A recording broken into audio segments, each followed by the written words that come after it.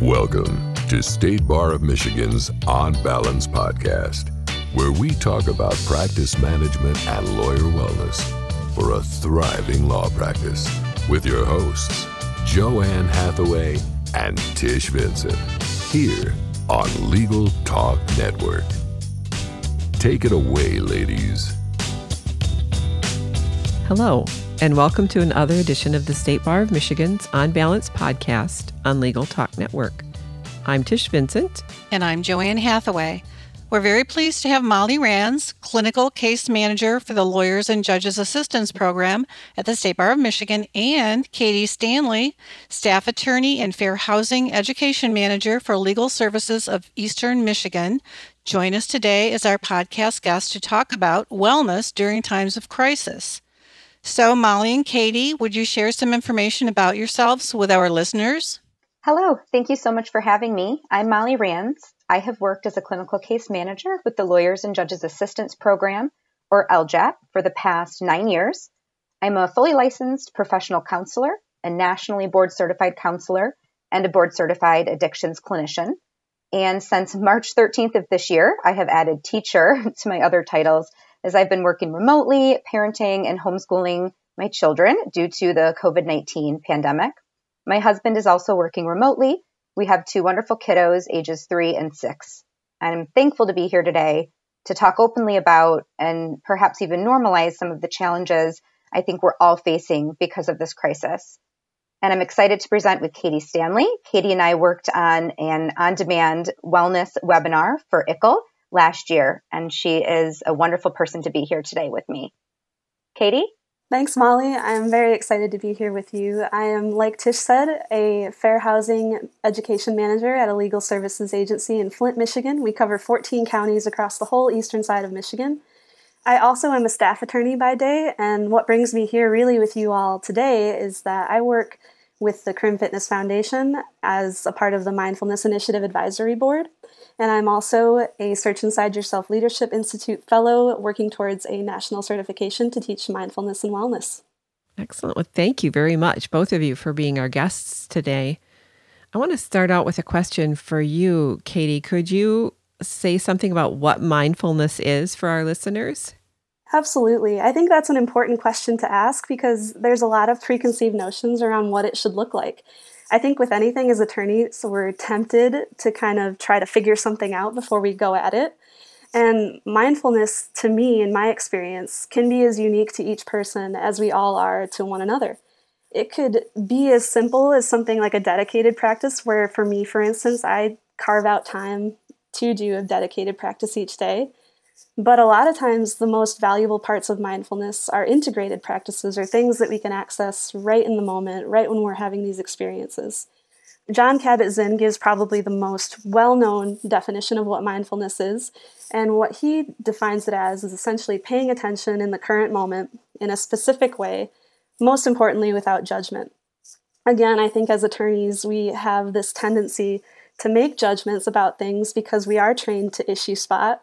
And it can be a very difficult task to sit in the moment with some of those experiences. So mindfulness can be that dedicated practice of meditation, but it can also be mindful movement like yoga or exercise. A lot of folks feel like running is a great way to practice mindfulness. Getting into nature, noticing the sounds that you hear, noticing something beautiful that you see, that's a mindful moment. Essentially creating the space for yourself to engage with what's happening right now and kind of meet yourself right where you're at rather than running from it. And you can translate that into your everyday encounters. For instance, if you're in a grocery store, I think a good example right now is probably, someone who's hoarding toilet paper. That everyday encounter, maybe taking a moment to pause and consider that you don't know everything that's going on with that person. And before you rush to judgment, taking a moment to choose and be mindful of how you're responding and engaging with the world around you and yourself. So it can be all kinds of practices, from dedicated practices to in-the-moment things to even just taking a moment to take a breath or practice gratitude and just find a way to look for things that you're grateful for, even in the midst of all this stress and trauma.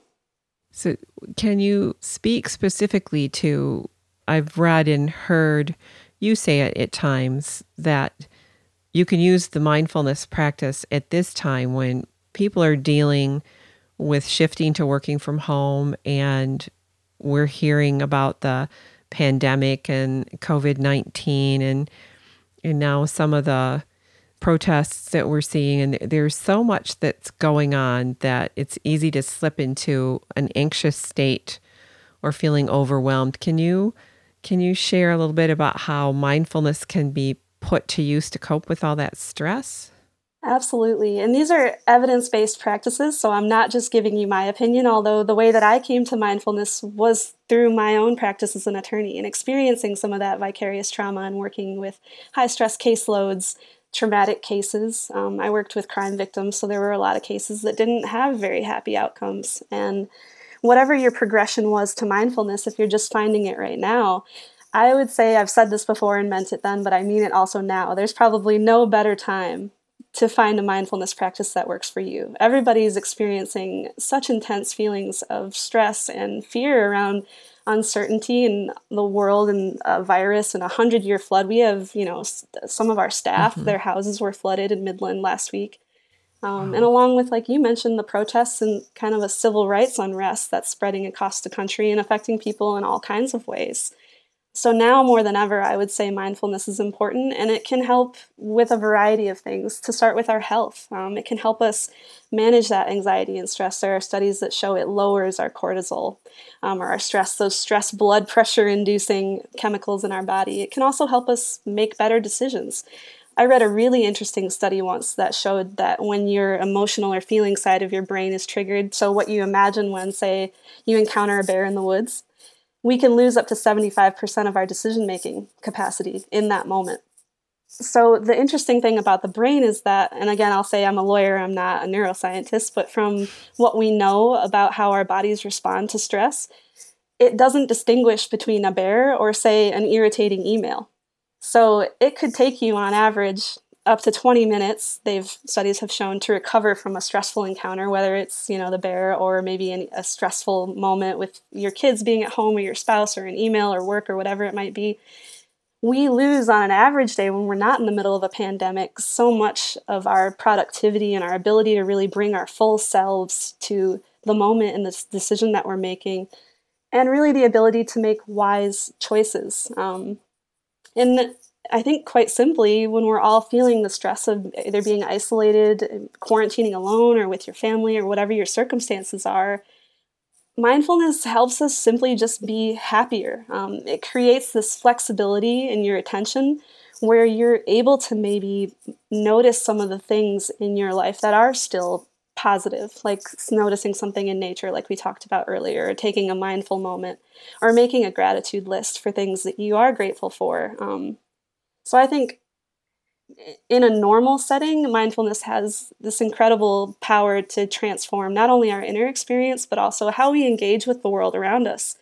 And as attorneys who work primarily in serving others with clients and, with colleagues and with our organizations, it stands to benefit not just our personal wellness, but also our relationships and our connections with the world around us. So I'd say if you have an interest, and now is the best time of any to spark that.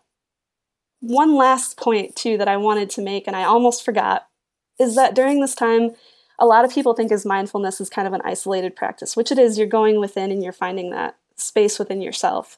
But in Eastern traditions, mindfulness is actually a way to cultivate engaging with the other. So it starts with yourself, but it really is building the capacity to be a better community member, to be a better advocate, to be a better attorney or parent or friend or, sibling, whatever titles you carry with you. The idea of mindfulness is this personal practice, but during a time when I think we all need to reach out to one another even more than ever, that fundamental principle is also something worth noting. And if you don't feel comfortable talking about it to others, I know Molly can speak to this, and Tish and Joanne. LJAP's got some great confidential resources also for folks that want to reach out. Switching gears here just a moment, Molly, a question for you. As a professional, can you talk about maintaining your own wellness while managing your day-to-day obligations, such as working remotely with your children that you mentioned? Absolutely. One thing I repeatedly hear from the folks I talk with on a daily basis, lawyers, judges, law students, other clients, is that they feel simply exhausted. And I echo these sentiments. The word that resonates most with me is really depleted. Back in March, when this pandemic swept in and changed so much about our lives, being somewhat of a perfectionist, I immediately started creating a plan. I made a schedule for my children each day. My husband and I set up 2 remote office locations in the house. We even made a home project list. And then I waited somewhat impatiently for the world to return to normal.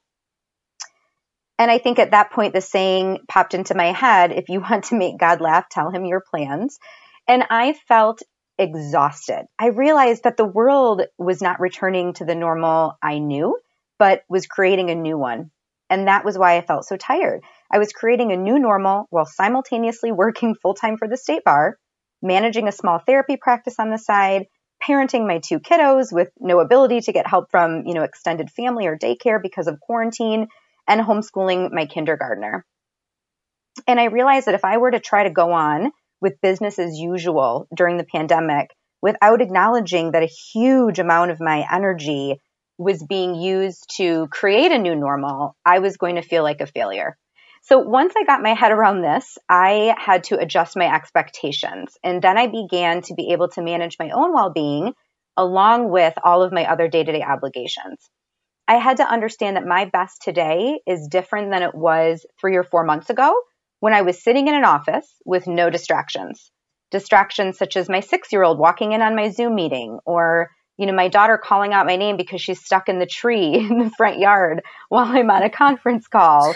And these are things that I have to attend to in the moment and that I cannot plan for. So in the moment, I have to adjust my priorities. It's not that my best is any less than it was before the pandemic. It's just different. And as Katie mentioned, I needed to stop judging myself for that. So I adjusted my expectations, and then I adjusted them again, and then I adjusted them again. And in my experience, legal professionals can be also somewhat perfectionistic and rigid in their thinking, always wanting a plan, always needing a plan. And I can certainly identify with this. It helps me to be a successful professional and manage my life in a way that's efficient and optimal. But I think we also have to be able to be flexible and adaptive. And an inability to do so right now is going to be dangerous, and I don't think it can sustain. So I manage my own wellness during this pandemic and in times of crisis by being adaptive and flexible, by not judging myself for feeling so tired, for understanding and accepting the fact that I'm creating a new normal with each day that passes, adjusting my expectations, and then setting aside my tendencies for perfectionism. That's interesting. And thank you for that, Molly. One thing to interject is that I think it will be surprising to many of the lawyers and our listeners to understand that it's not just them experiencing those types of emotions and circumstances such as you're experiencing, but you, even mental health professionals who are experts in this area, are experiencing it. So while I'm sure they don't want to hear that others are going through what they're going through, in some ways it may help them not feel so alone. Certainly. Yes. And could you speak about how it is to be someone in the helping profession? How is it possible to be present for other people when you yourself are dealing with this new challenge to handling your own emotions? Sure. That's an interesting question because I think back to when I made the decision to go to graduate school and I was choosing between law school or getting my master's in counseling. And I chose the latter, and I'm grateful that I did because it suits me. But looking back now, I realize that the reason I was contemplating between these 2 professions is because I think that they have a lot in common. Most notably, the core of both professions seem to be to help people or to help the community. And I think that right now we can help those around us. I think that the emotions that we're experiencing due to this pandemic, whether that be unease or fear, anger, feeling overwhelmed, I think that these emotions can help us increase our commitment to the community. For legal professionals, I think these emotions can help them increase their commitment to justice and to equality. I think that, therapists as well as lawyers can be a part of healing the community right now during these really difficult times. But in order to be present for others, we first have to take care of ourselves. It's why they always tell you on an airplane, during the instructional portion of the flight, in case of an emergency, you need to put on your own life mask before assisting other people. And I think we need to talk about the fact, and Katie mentioned this for herself personally, that we are all more susceptible to compassion fatigue right now. Compassion fatigue, or sometimes referred to as vicarious trauma or secondary trauma, is really the physical and mental exhaustion and perhaps even the emotional withdrawal, which can be experienced by those who care for traumatized populations. So I'm able to take care of myself, which results in me being able to take care of others during this period of time. And what I needed to do first was get an idea of what is wellness? What is well-being? What does that mean for me? We know that legal professionals have much higher rates of mental health and substance use issues, not only than the general public, but also other high-stress professions, such as physicians. And so after this groundbreaking research came out, in 2016, 2017, a national task force on lawyer well-being was formed. And one of the first goals or tasks of the task force was to define well-being. And I love the definition that they provided because it talks about how wellness is not just the absence of illness, but rather thriving in each dimension of our lives. And I think 6 dimensions were identified: physical well-being, emotional, intellectual, occupational, spiritual, and social. And so I ask myself, where am I thriving? And I ask my clients, where are you thriving? And what do you maybe need to pay attention to? What do you need to have an awareness of? And once there's an awareness of emotions, awareness of need, an awareness of limits and boundaries that need to be set, we can create balance in our lives and we can establish some connections, just like Katie was talking about.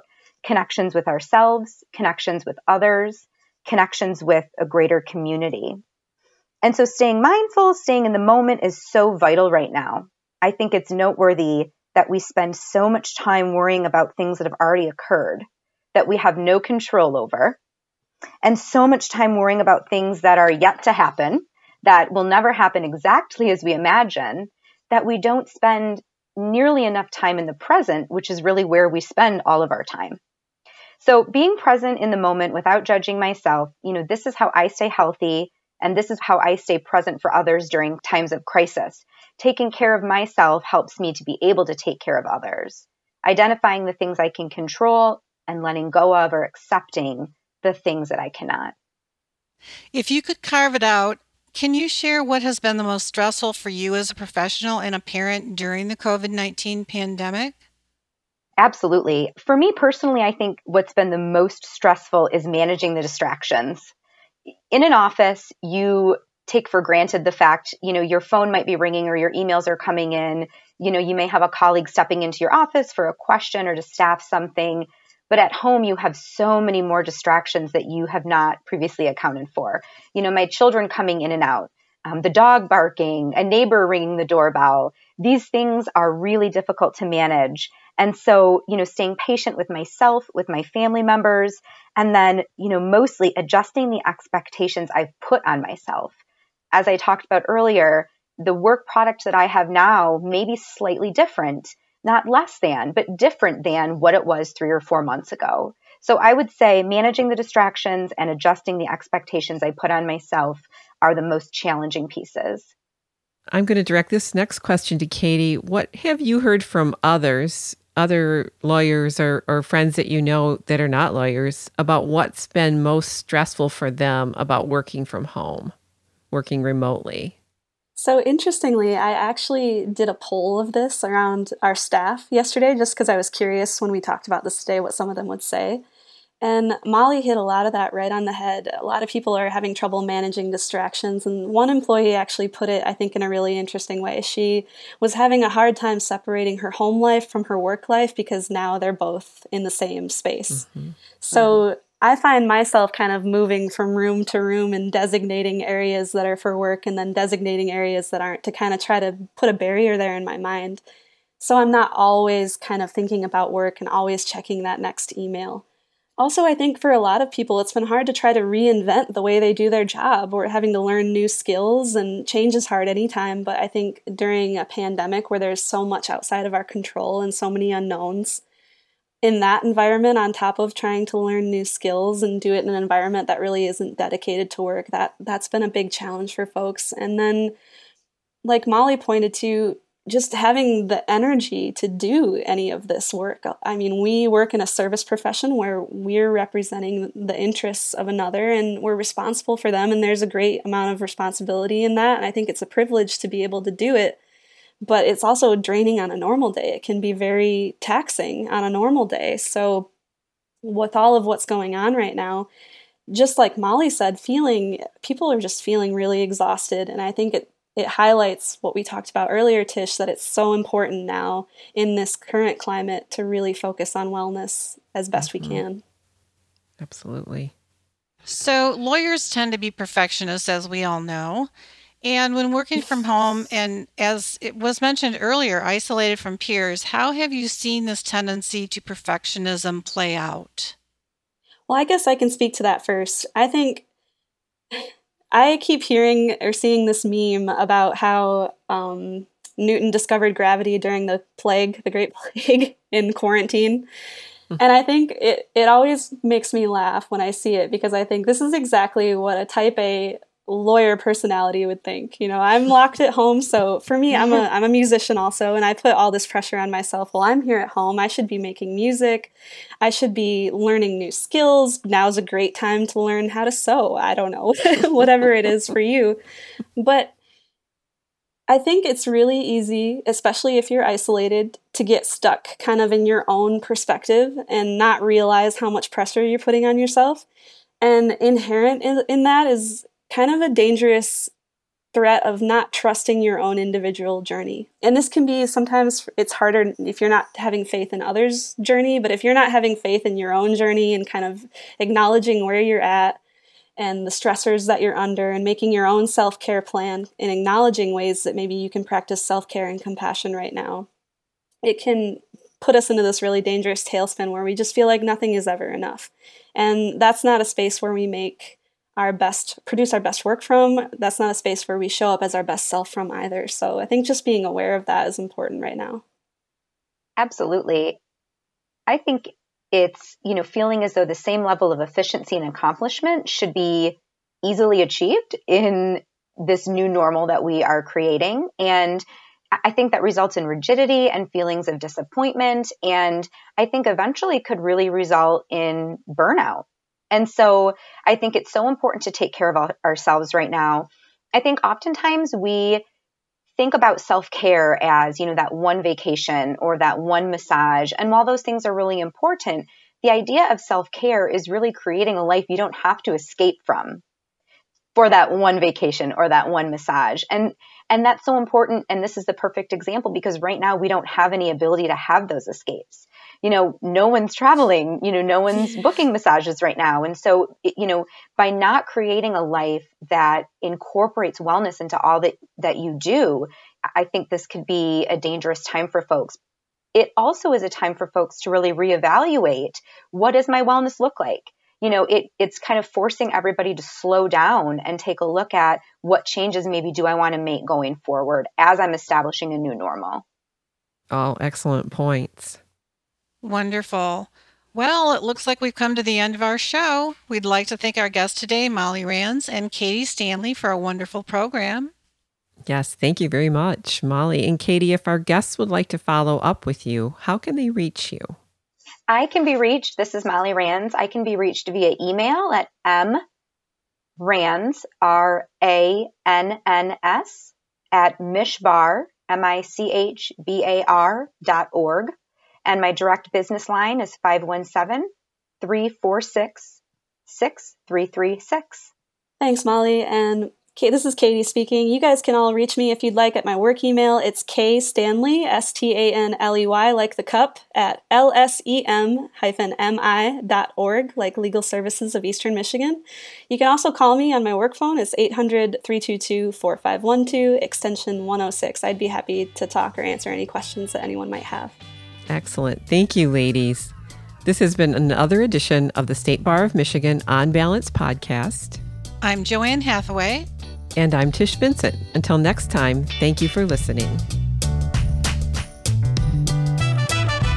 Thank you for listening to the State Bar of Michigan On Balance podcast, brought to you by the State Bar of Michigan and produced by the broadcast professionals at Legal Talk Network. If you'd like more information about today's show, please visit LegalTalkNetwork.com. Subscribe via Apple Podcasts and RSS. Find the State Bar of Michigan and Legal Talk Network on Twitter, Facebook, and LinkedIn. Or download Legal Talk Network's free app in Google Play and iTunes. The views expressed by the participants of this program are their own and do not represent the views of, nor are they endorsed by Legal Talk Network or the State Bar of Michigan, or their respective officers, directors, employees, agents, representatives, shareholders, and subsidiaries. None of the content should be considered legal advice. As always, consult a lawyer.